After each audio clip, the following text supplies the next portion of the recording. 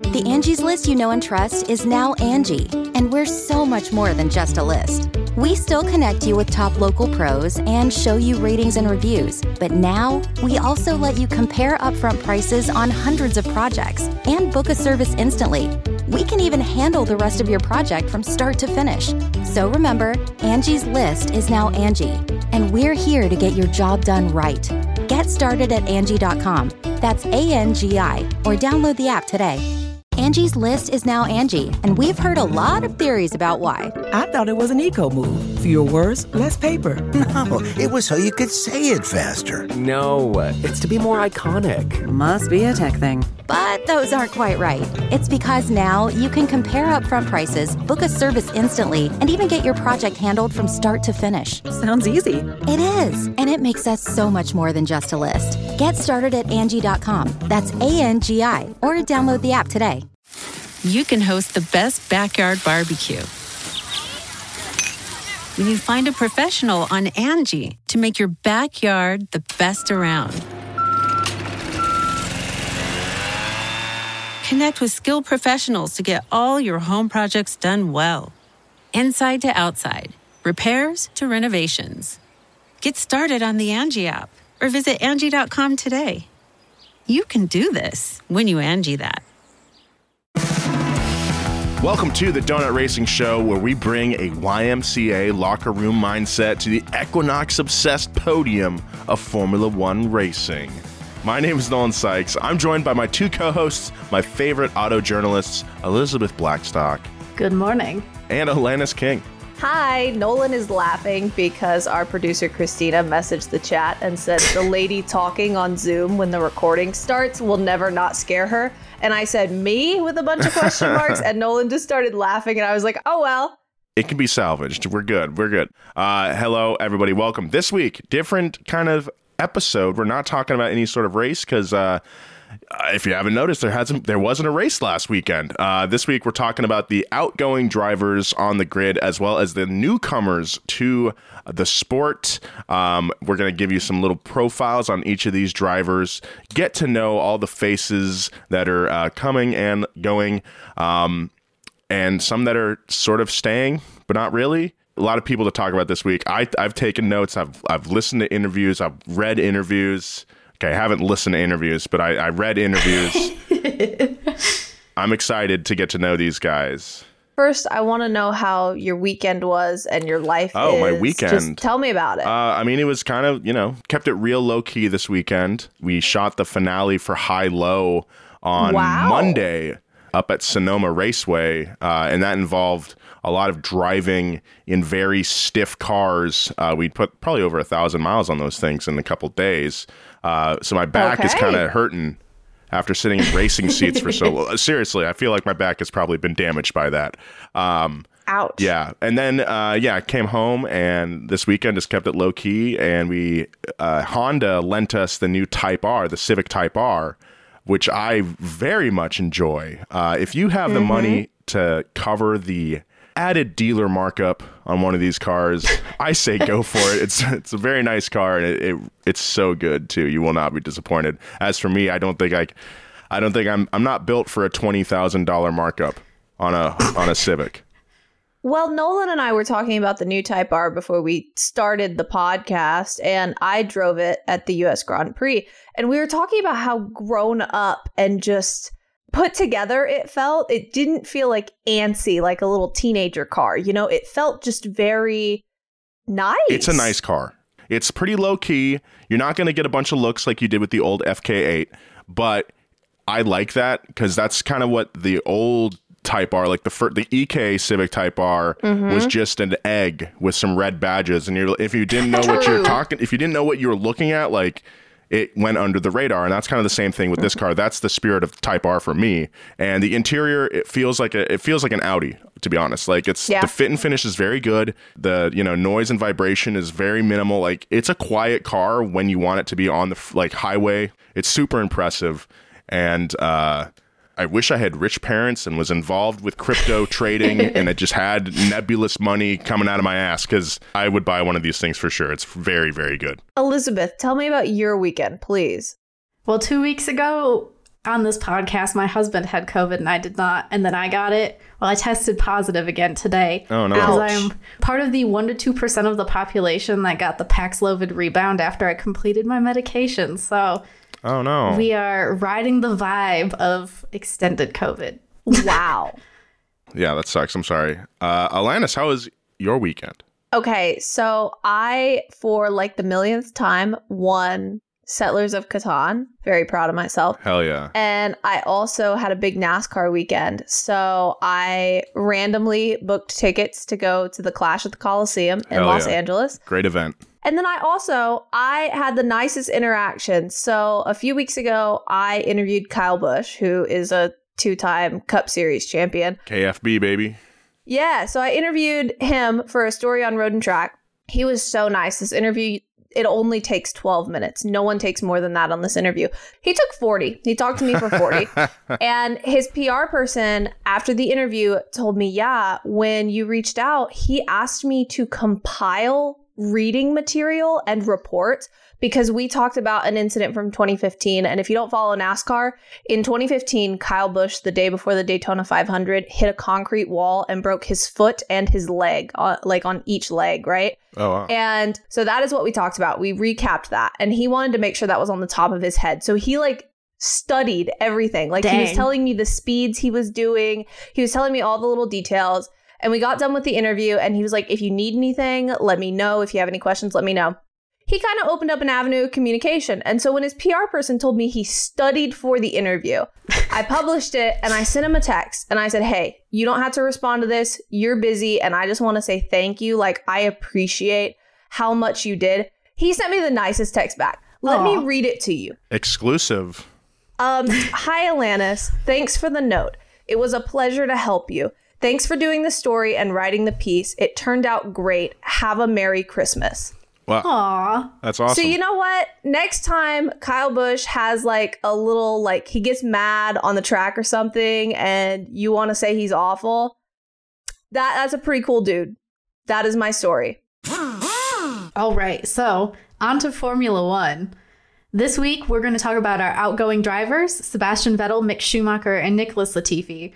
And then we're going to meet our new drivers for the 2023 grid, Oscar Piastri, Nick DeVries, the returning Nico Hülkenberg, and Logan Sargent.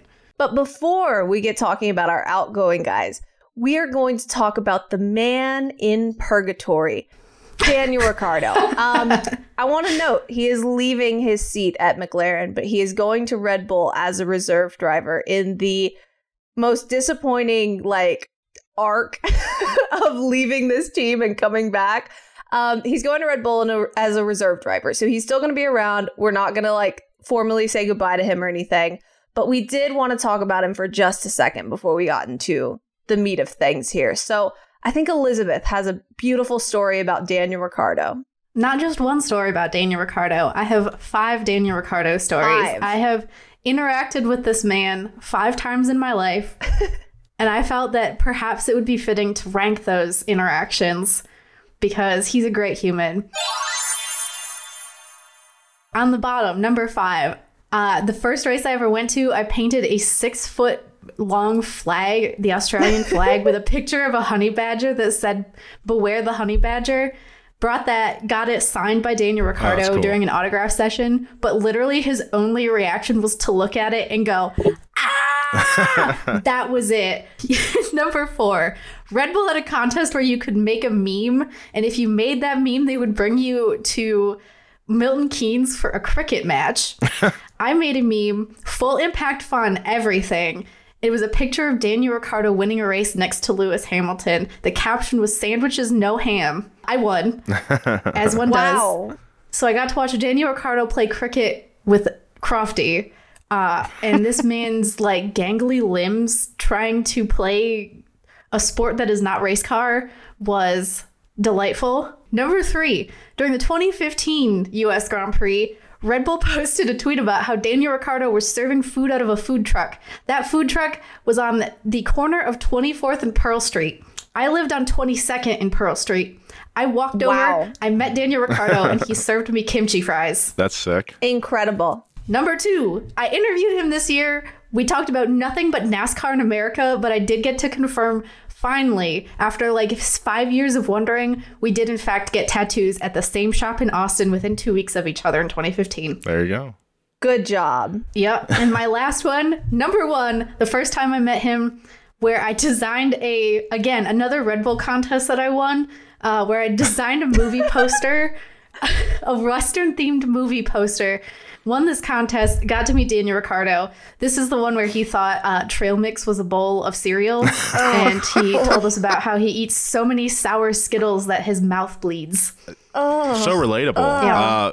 I'm surprised that like Red Bull never connected the dots on all of your like creative ventures there and like didn't try to hire you or something. They did actually. Oh. I did freelance for Red Bull for a little while. Oh, wow. Okay, well there you go. Yeah. That's awesome. He's a good dude. Sad he's off the grid, but happy he's still in the paddock. Hey, how about that? Yes. Okay. That's our dude. Doing things. He's gonna be their PR buddy. You know that. Oh yeah. Every post will have Danny. All right. So let's talk about one Sebastian Vettel. Ooh. How do you even summarize Sebastian Vettel?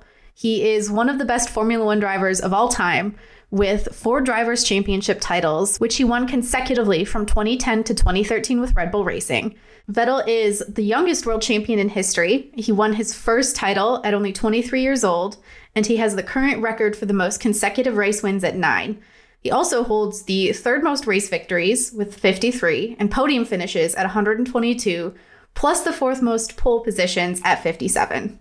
I'm sad. This year, I had the highest of highs and the lowest of lows because Sebastian Vettel made an Instagram account. And I was like, wow, Sebastian Vettel made an Instagram account. And then a few hours later, Sebastian Vettel announced on his Instagram account that he was retiring. That's how you do it. It's so sad. You know, it is sad, but also makes sense. You know, I mean, doing research for this show, we'll revisit this theme later on when we meet some of the younger drivers, but I was like, dang, I'm getting older. Like Sebastian Vettel used to be the young hotshot, and now he's like I won't say elder statesman. He's not that old, but you know, he's like one of the older guys on the grid, and you know, that's how sports goes. Yeah, I mean, Sebastian Vettel, like I think we really saw this character arc of Sebastian Vettel from his like young, really successful, say what you will about him, racer vibes when he was younger. And then as he gets older and the Formula One part, he starts to realize, okay, well, we're not going to be winning any championships over here. Like I'm not going to be winning any championships at like Aston Martin, right? But I can be myself and I can try to do some good for the world, right? Like I can support LGBTQ rights. I can talk about climate change. I can do all of this stuff. And I really enjoy when racing drivers get older and they have this prestige to their name and they're able to say more about how they feel and try to like make some change in the world, right? And I think what was really interesting about Vettel's career, especially, was like the fact that he evolved into that so publicly. When you think about his debut in Formula One back in 2006, he was 19 years old. He was kind of a hothead. He was very brash. He was very stubborn. There was the infamous Multi-21 incident as he went on in his career where he refused to give up a position to his teammate Mark Webber. He got humbled, I think, after he moved to Ferrari and realized that suddenly he wasn't going to win a championship with another team, and found other ways to make meaning out of his career, which I really, really respect that. Like, it's not easy to be so dominant so young and then kind of like plateau, but he did something really special with his platform. Exactly. And the thing about Sebastian Vettel is, you know, he moved to Ferrari at a time that was very uncertain. So at the end of 2013 and the beginning of 2014, we went from the V8 era to the V6 turbo hybrid. And when you make a move in that time frame, you don't really know who is going to dominate that era of race car. And if you choose the wrong team, then like sometimes you just get kind of stuck and you're out of it. Yeah. It was an era where it went from Red Bull domination to Mercedes domination, and everyone else was kind of picking up the pieces. Can I share a Vettel story before we move on? Yes, I have a good one. Yes. So back in 2016, Sebastian Vettel was constantly stuck behind slower cars and would get on the radio demanding that the stewards would show a blue flag.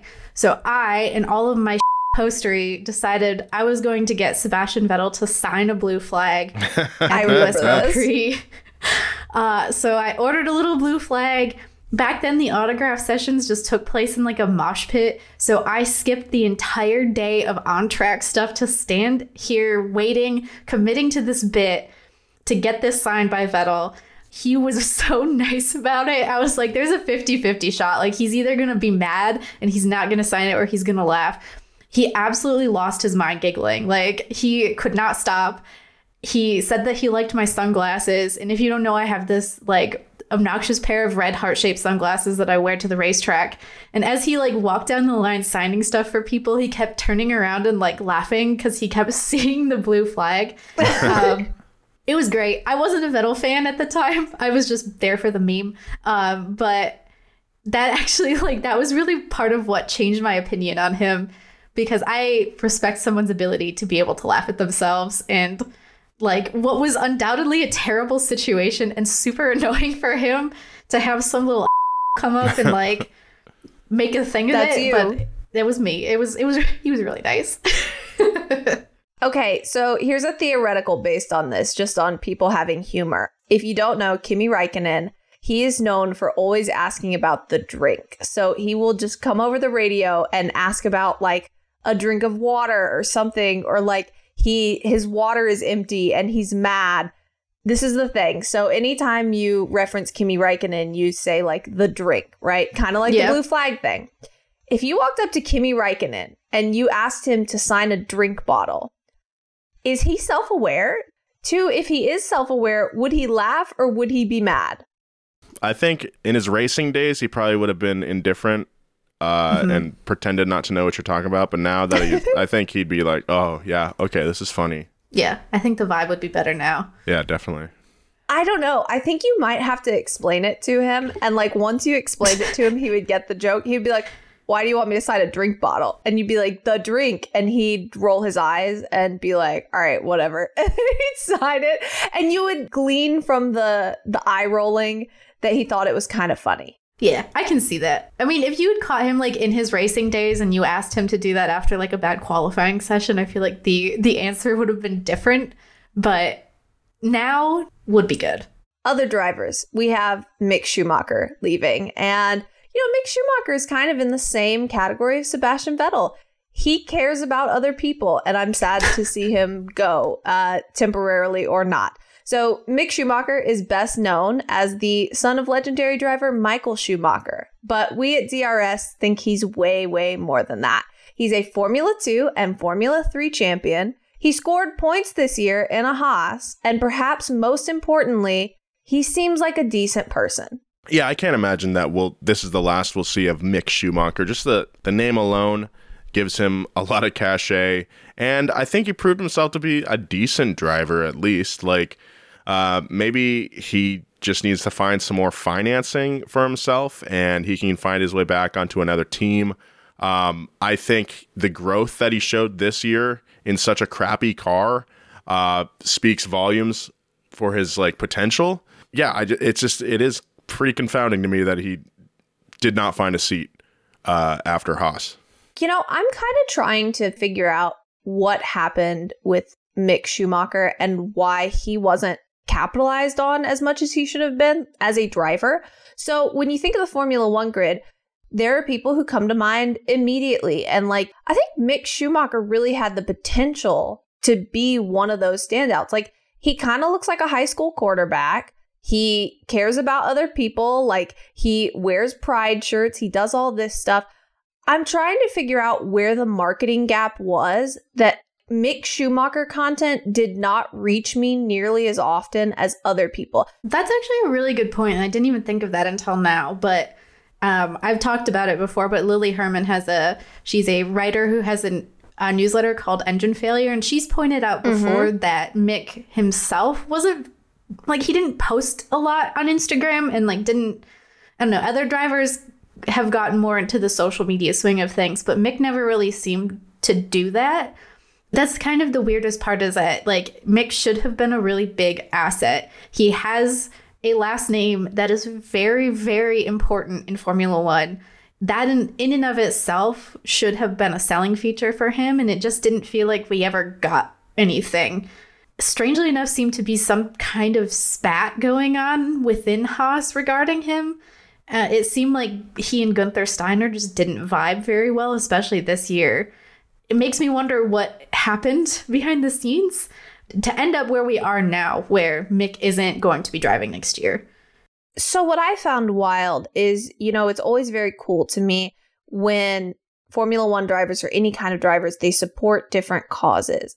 And when Lewis Hamilton has an LGBTQ rights helmet, and when Sebastian Vettel wears a shirt or has a helmet or rainbow everything, climate change everything, you see it. It's all over Instagram. It's all over everywhere.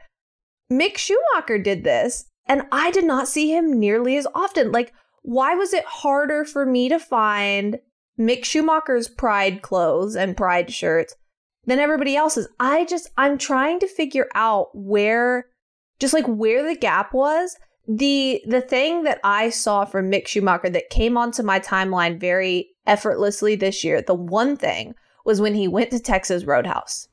And I'm like, this is the one time I've seen Mick Schumacher on my timeline. Because the thing is I don't follow many Formula One drivers. I see what comes on my timeline organically. Like, I see what people are talking about because that shows me what people care about. And there was just not a lot of Mick. And I think a lot of racing drivers really screw up in that they don't teach us who they are. And I think they're afraid because they're afraid of saying something wrong and getting in trouble. I've spoken to NASCAR drivers about like tweets they've made that have gotten them in trouble, or like tweets they didn't make because they were scared. Like, I've spoken to drivers about this, and they're always worried about the fact that, like, what if I say something wrong and make everybody mad, even if everything I'm saying is very, very innocent, And I think that makes them afraid to share who they are. But the thing is that if you just had like some kind of consultant walk through your day and go, this is the kind of stuff you should share about yourself, you would be a global icon if you just showed people who you were. Make Texas Roadhouse your entire brand. Yeah, I don't think there's any way we don't see Mick Schumacher again in the future on the grid. Let's move on to our final departing driver. You know him. Our guy. You love him, or maybe you don't. I don't really love him. It's Nicholas Latifi. Ouch. I don't. Sorry. Look, the whole Gotifi thing. I understand people are just having fun with it. I think all the drivers on the F1 grid, it should be the best drivers in the world. I don't know if our boy Nicholas qualifies. Yes. So, Ouch. Nicholas Latifi, this man was notorious. Don't say out. Come on. Ouch. Nolan, Come on. Nolan is just bringing the heat. He seems like he really does seem like a decent dude. He does seem like a nice guy. He's Canadian. He probably has like a Le Mans win in his future, Put him out there with Fernando. Put him out there with Fernando or Nico Hülkenberg, whoever. But dude, come on. This guy was notorious for being a real life spin doctor on the track. No one can spin out like Nicholas Latifi. He played a pivotal role in some of like the biggest moments of the last couple seasons with his spin outs, causing cautions and whatever. So started karting. This might have something to do with it. He started karting at a relatively late age for a race car driver at 13 years old. That's actually pretty late when guys like Sebastian Vettel started driving when he was 3 years old and started competing when he was 6. Like, that's pretty common for you to be like 5 years old in karting. Nicholas had a pretty late start there. Nolan, I hope one day you make it to Formula One and some podcasters are sitting around and they're like, Nolan started karting when he was at this age and he sucks. Yeah, no, you're right. I would suck. I'm sure like all these like F1 drivers, when they leave and they're young, they're just like, well, okay, I'm super rich and handsome. Like, I can just kind of do whatever I want in my life. But honestly, like, come to America and run NASCAR. You could be like a professional wrestling villain, basically. Like, yes. You could. Yeah. Yeah. I mean, this is the thing. Like, there's a reason why Talladega Nights is compelling. Okay? I was about to say. There's a reason why you have the dude from the other country come in and race these American boys who are out here shaking and baking. Be Jean Girard, you know? Be Jean Girard. Drink your Perrier, drink your macchiato in the car. Your Lavazza. Yeah, drink your Lavazza coffee, Nicholas Latifi. Dude, a Lavazza truck would look so sick. That's actually pretty legit. Yeah. Angie's List is now Angie, and we've heard a lot of theories about why. I thought it was an eco move. Fewer words, less paper. No, it was so you could say it faster. No, it's to be more iconic. Must be a tech thing. But those aren't quite right. It's because now you can compare upfront prices, book a service instantly, and even get your project handled from start to finish. Sounds easy. It is, and it makes us so much more than just a list. Get started at Angie.com. That's ANGI, or download the app today. You can host the best backyard barbecue when you find a professional on Angie to make your backyard the best around.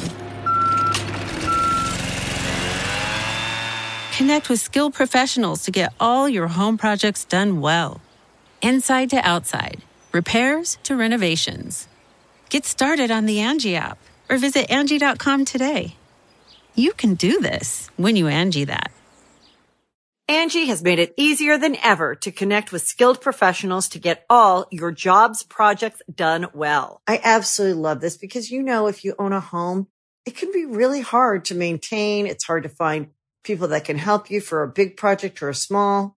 Well, whether it's in everyday maintenance and repairs or making dream projects a reality, it can be hard just to know where to start. But now all you need to do is Angie that and find a skilled local pro who will deliver the quality and expertise you need. Angie has over 20 years of home service experience, and they've combined it with new tools to simplify the whole process.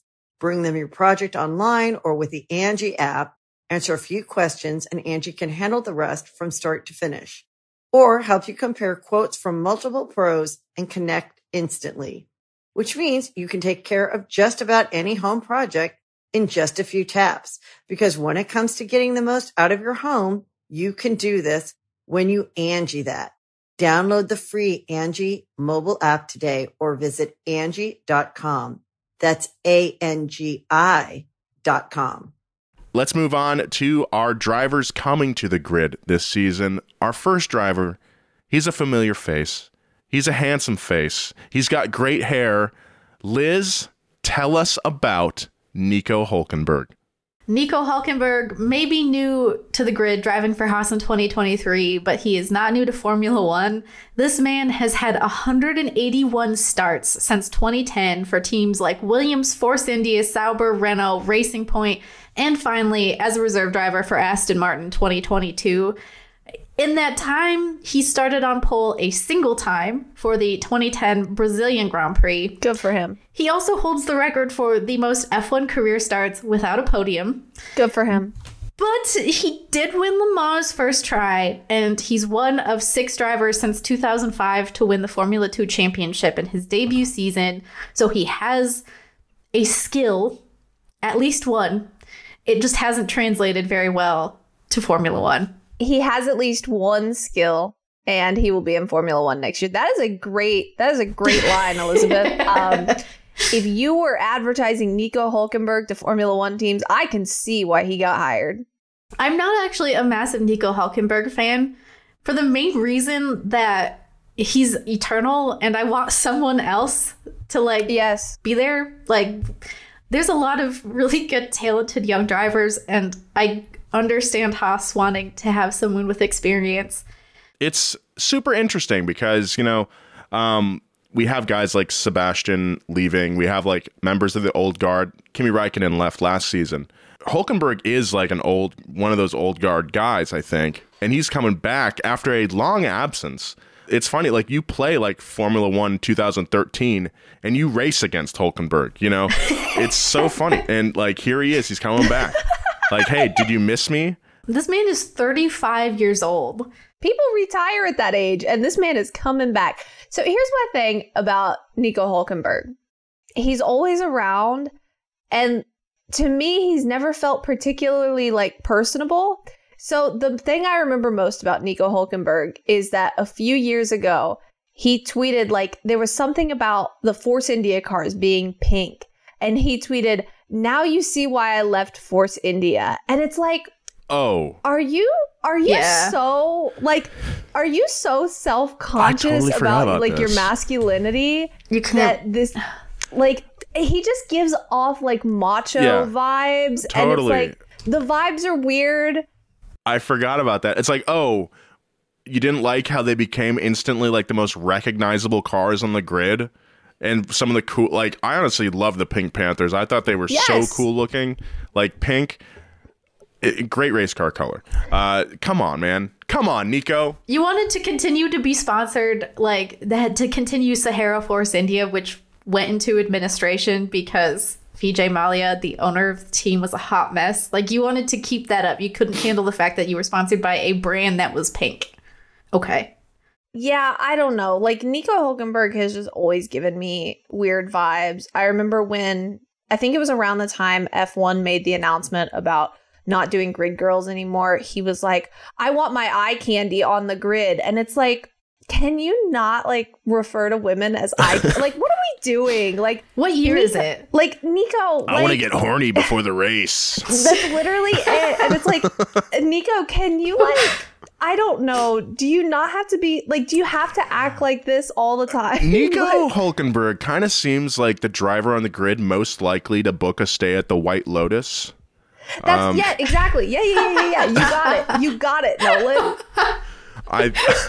Sorry, we've been watching a lot of that lately, and I've just now made that has. connection, but it's like, I totally see him. He's there with like his girlfriend. Things are kind of rocky, you know? He's like, "Oh, all right, the eye candy's down at the pool. Great. You know, look at my perfect hair." Look, I'm looking forward to the future exploits of Nico Hülkenberg at Haas. I'm sure there's going to be a lot of comedy in our future. He's a dude. He's a bro, you know? Our next driver coming to the grid is one Australian named Oscar Piastri. Oscar Piastri is an F2 and F3 champion who will be making his Formula One debut this year with McLaren. However, you may remember Oscar from all the driver lineup drama earlier this summer. Alpine publicly announced that the driver would replace Fernando Alonso in 2023, but Piastri posted on Twitter that he had not signed a contract. Alpine's team principal Otmar Schaffnauer criticized his integrity as a, quote, human being, and the team took him to court.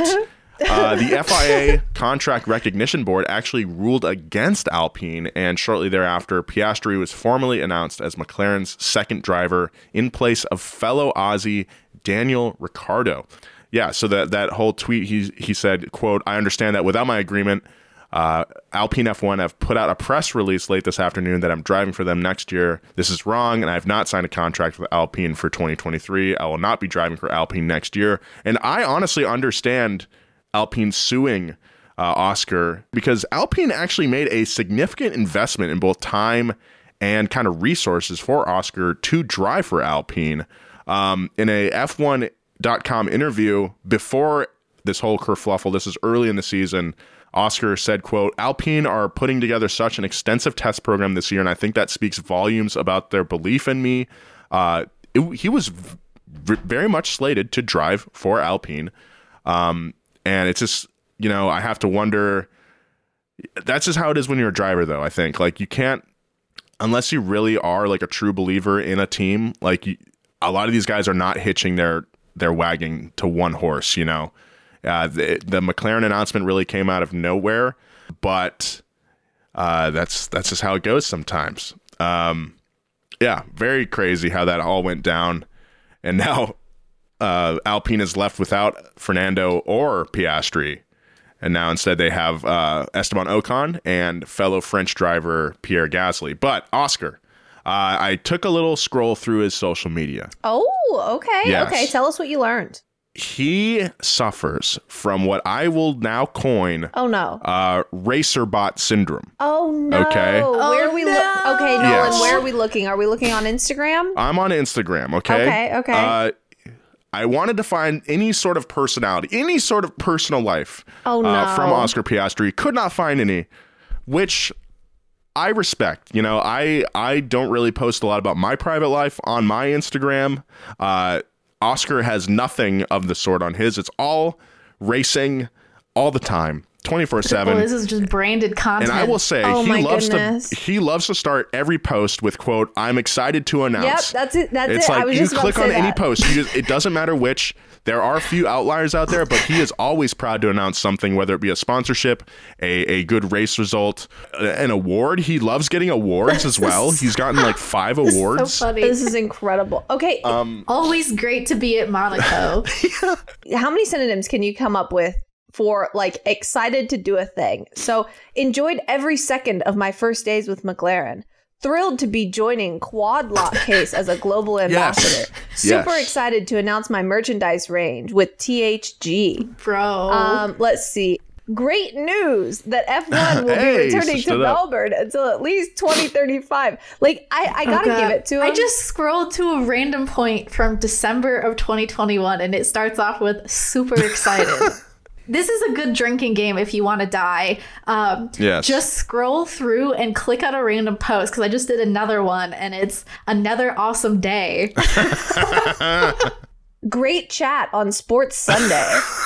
What a great few years it has been. No caption.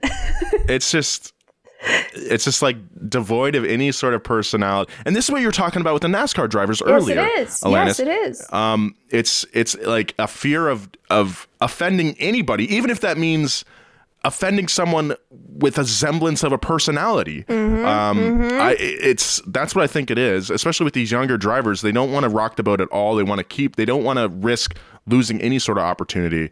And I think it's pretty sad because who knows? I don't know anything because of this post. Because of his social media, I don't know anything about Oscar Piastri, and that's sad. So just a little background before we move on here. Oscar, he started out racing remote-controlled cars back in 2011 at 10 years old. Very much like Lewis Hamilton, by the way. He was born in 2001. Oh. Yeah. Oh, isn't that crazy? Yeah. He was in British Formula 4 in 2017 and then joined the Renault Sport Academy in 2020. So, yeah, there's that Alpine connection there. He was slated to race for the French team. And then, he was one of Alpine's reserve drivers this year and now will be racing for McLaren, number 2 driver behind Lando Norris. Should be an interesting pairing, I think. Maybe Lando will coax some sort of personality. Maybe we'll get to see who Oscar Piastri is. He is an Aussie after all, and we love our Aussies. We will see him on lando.jpg. That is exactly it. That is exactly it. So we have our next person, who is Nick DeVries. But I think our parting wisdom for Oscar Piastri is have a personality, or in 2 years, we will be talking about you in this exact episode. Oh, no. Leaving the Formula One grid. Don't be afraid to be Australian. Yeah, don't be afraid to be Australian. Go to Outback Steakhouse, okay? Just have a personality, or else. Yes. Good luck, Oscar. That's really good. We look forward to watching you race. All right, let's move on to our next driver. Nick DeVries, welcome, my guy. He's a Formula E and Formula 2 champion who spent 2022 as the Mercedes reserve driver until he was called up to race for Williams at the Italian Grand Prix, and he scored points during his first Formula 1 drive.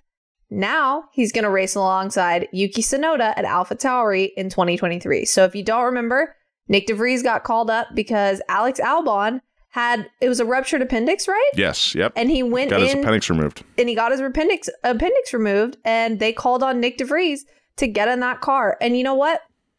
It is not easy to score 1 point in a Williams, and it is certainly not easy to score 2. And that is what he did. He finished ninth in his debut. It was incredible. It was a great race for him. So like we said, initially very involved with Mercedes, kind of in the same way that Oscar Piastri was on the Alpine track. Nick DeVries, a lot of pictures of him on his social media with Toto Wolff and hanging out in the AMG Petronas garage. I did some research here. But it was after that 9th place finish at Monza, he goes and has lunch that following Monday in Monaco with Max Verstappen. I think they're buddies. They were hanging out and were talking in very frank terms about what that finish meant for Nick and what the possibilities were for him now that people see that he's a great driver or could be a great driver. So after that lunch, he arranges a meeting. He goes to Austria, meets with Helmut Marko, one of the top guys at Red Bull. And then the AlphaTauri agreement comes through.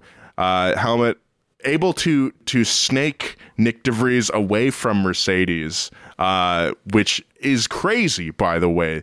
So yeah, he'll be there on AlphaTauri. Like Oscar Piastri, Nick De Vries also has a fairly, I would call it a sterile social media presence. Yes. Very much of like, hey, I'm a race car driver. This is what I do, man. He's not as much of a racer bot, I think, as Oscar Piastri, but he's pretty close. He definitely came out of the Mercedes like driver camp. Like you can tell. See, here's the thing. Like I actively follow Formula E. And I know nothing about Nick De Vries despite him winning a championship because he never like expressed much personality. And it's easy to do that in Formula E because nobody cares. Like that's where you go when you don't have a drive anymore and like it's your last chance.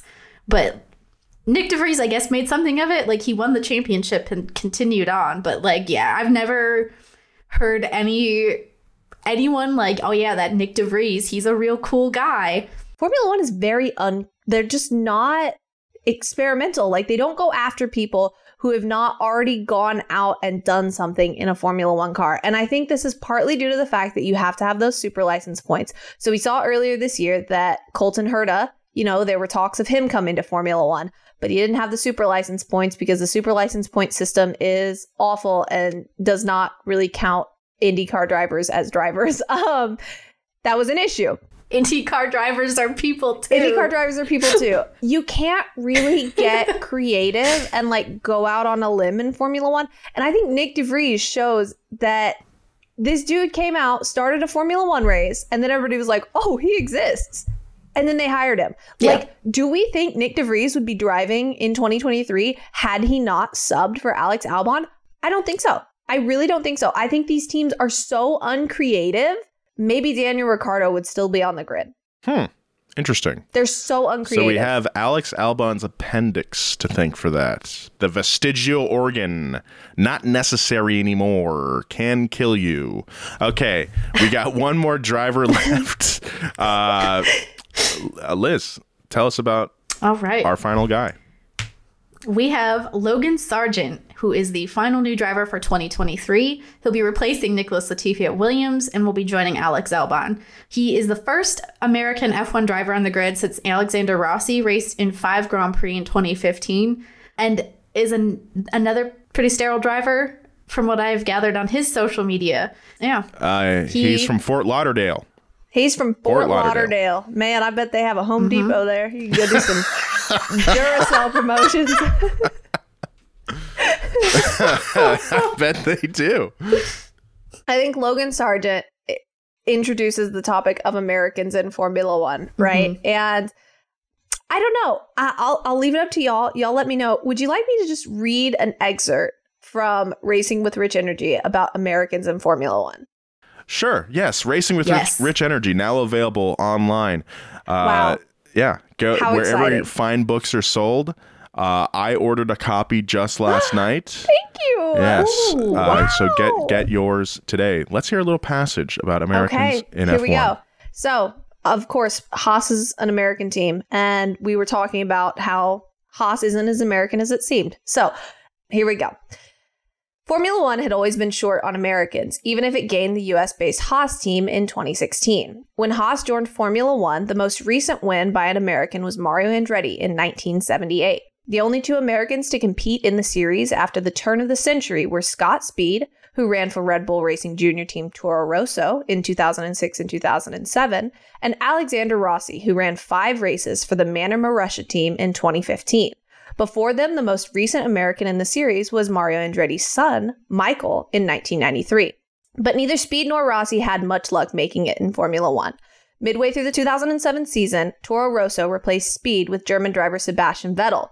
Speed hadn't scored a single point across his 2 seasons in the series, while Vettel went on to win 4 championships in a row with the Big Kid Red Bull Racing Team in 2010, 2011, 2012, and 2013. With the 2010 title, Vettel became the youngest ever world champion at 23 years old. Then he became the youngest double world champion, then the youngest triple world champion, and finally the youngest quadruple world champion. So, as you can see, Americans in Formula One haven't had a great history of it. And then we have Germans come in and do really well. The Angie's List you know and trust is now Angie, and we're so much more than just a list. We still connect you with top local pros and show you ratings and reviews, but now we also let you compare upfront prices on hundreds of projects and book a service instantly. We can even handle the rest of your project from start to finish. So remember, Angie's List is now Angie, and we're here to get your job done right. Get started at Angie.com. That's ANGI, or download the app today. Hear that?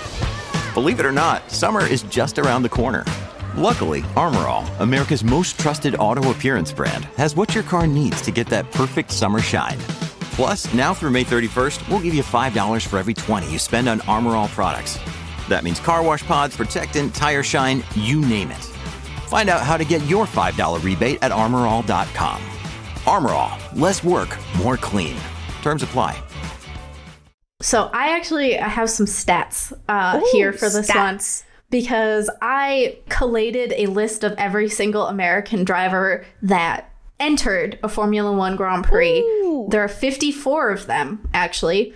That's not counting the 10-year period where the Indy 500 counted as a Formula One race, because no Formula One drivers actually ever went over there. This is just one-off enters, whatever. That was because back in the day, these drivers used to essentially, like, from a home country, you could just have like a random person show up in a third car. But my personal favorite ever American who raced in Formula One is a fella named Frank Docknall. He was 43 years old. He was from St. Louis. He was just a mechanic who kind of did some race car.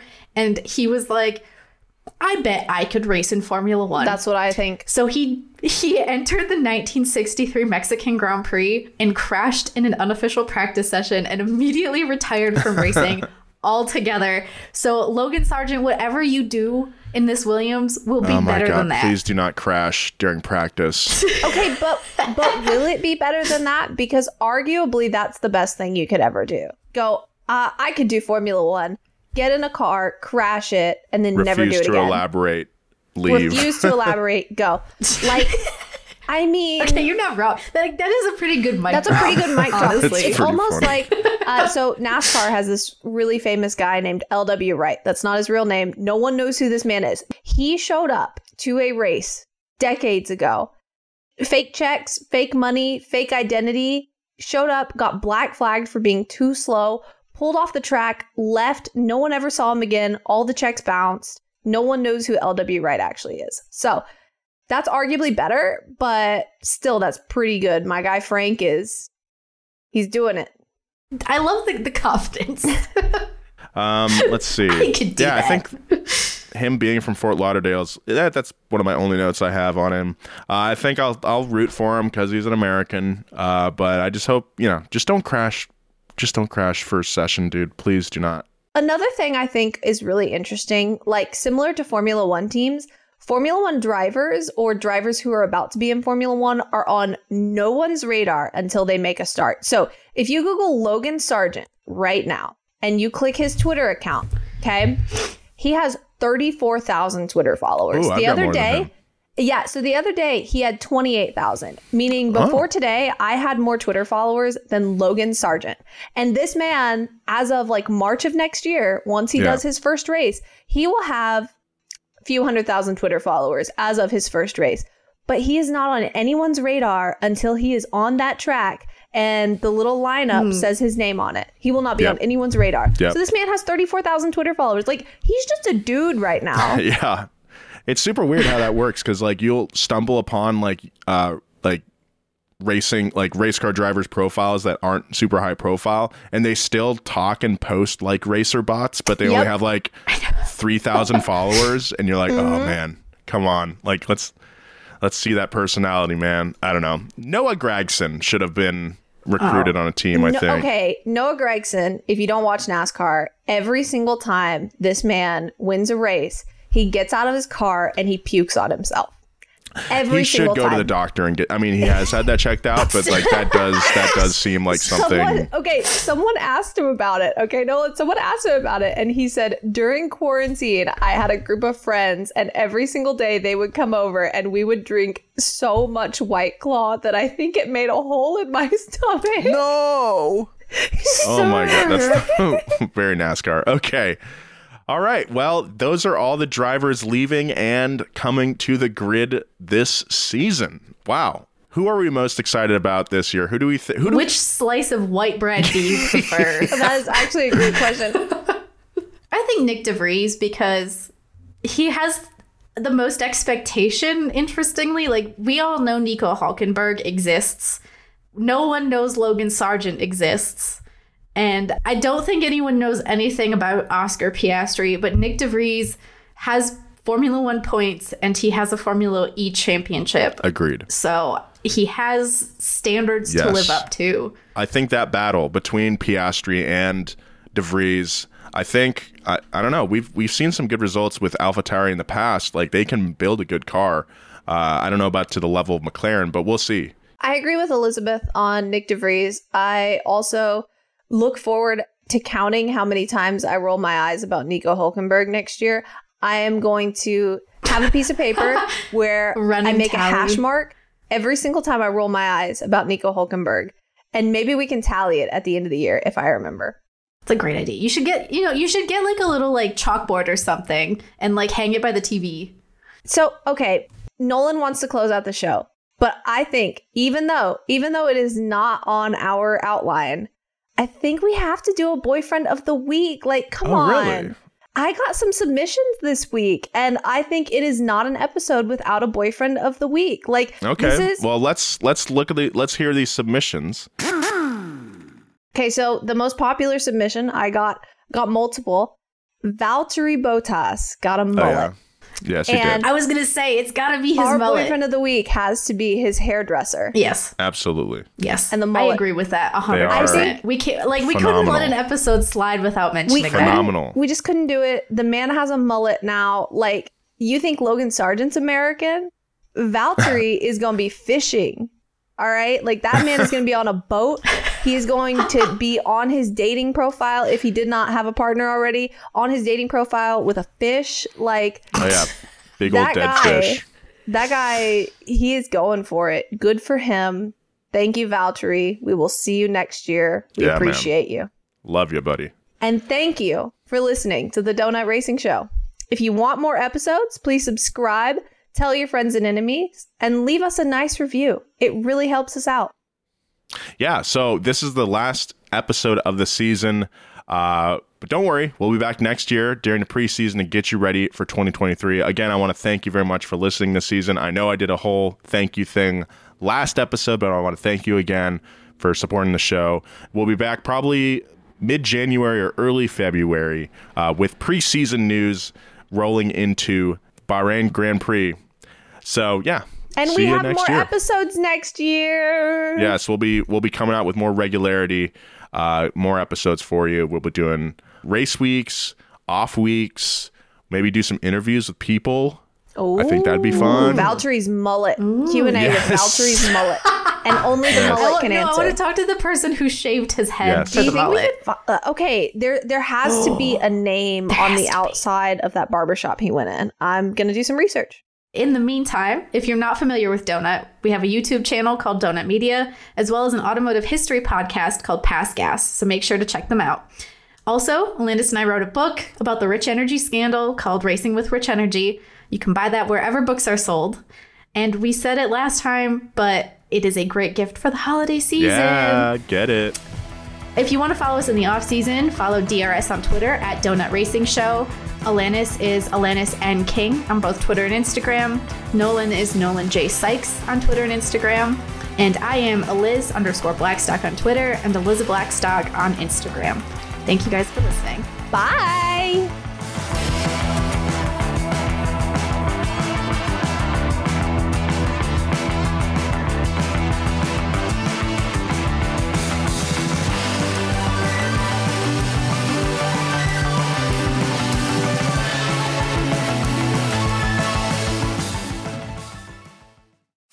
You can host the best backyard barbecue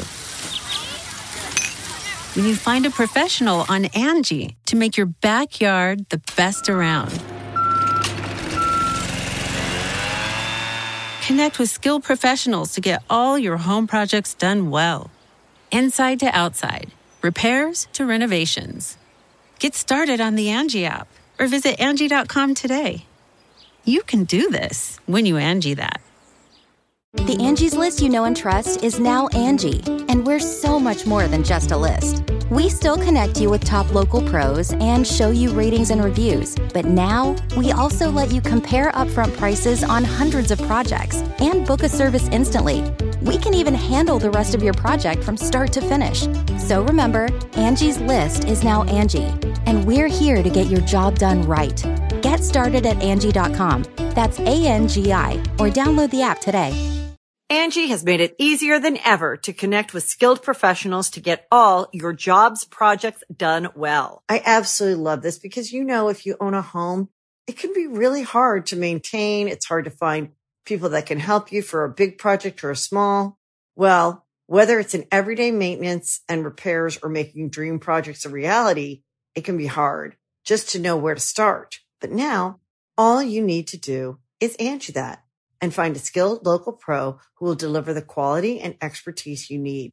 Angie has over 20 years of home service experience, and they've combined it with new tools to simplify the whole process. Bring them your project online or with the Angie app, answer a few questions, and Angie can handle the rest from start to finish. Or help you compare quotes from multiple pros and connect instantly, which means you can take care of just about any home project in just a few taps. Because when it comes to getting the most out of your home, you can do this when you Angie that. Download the free Angie mobile app today or visit Angie.com. That's ANGI.com.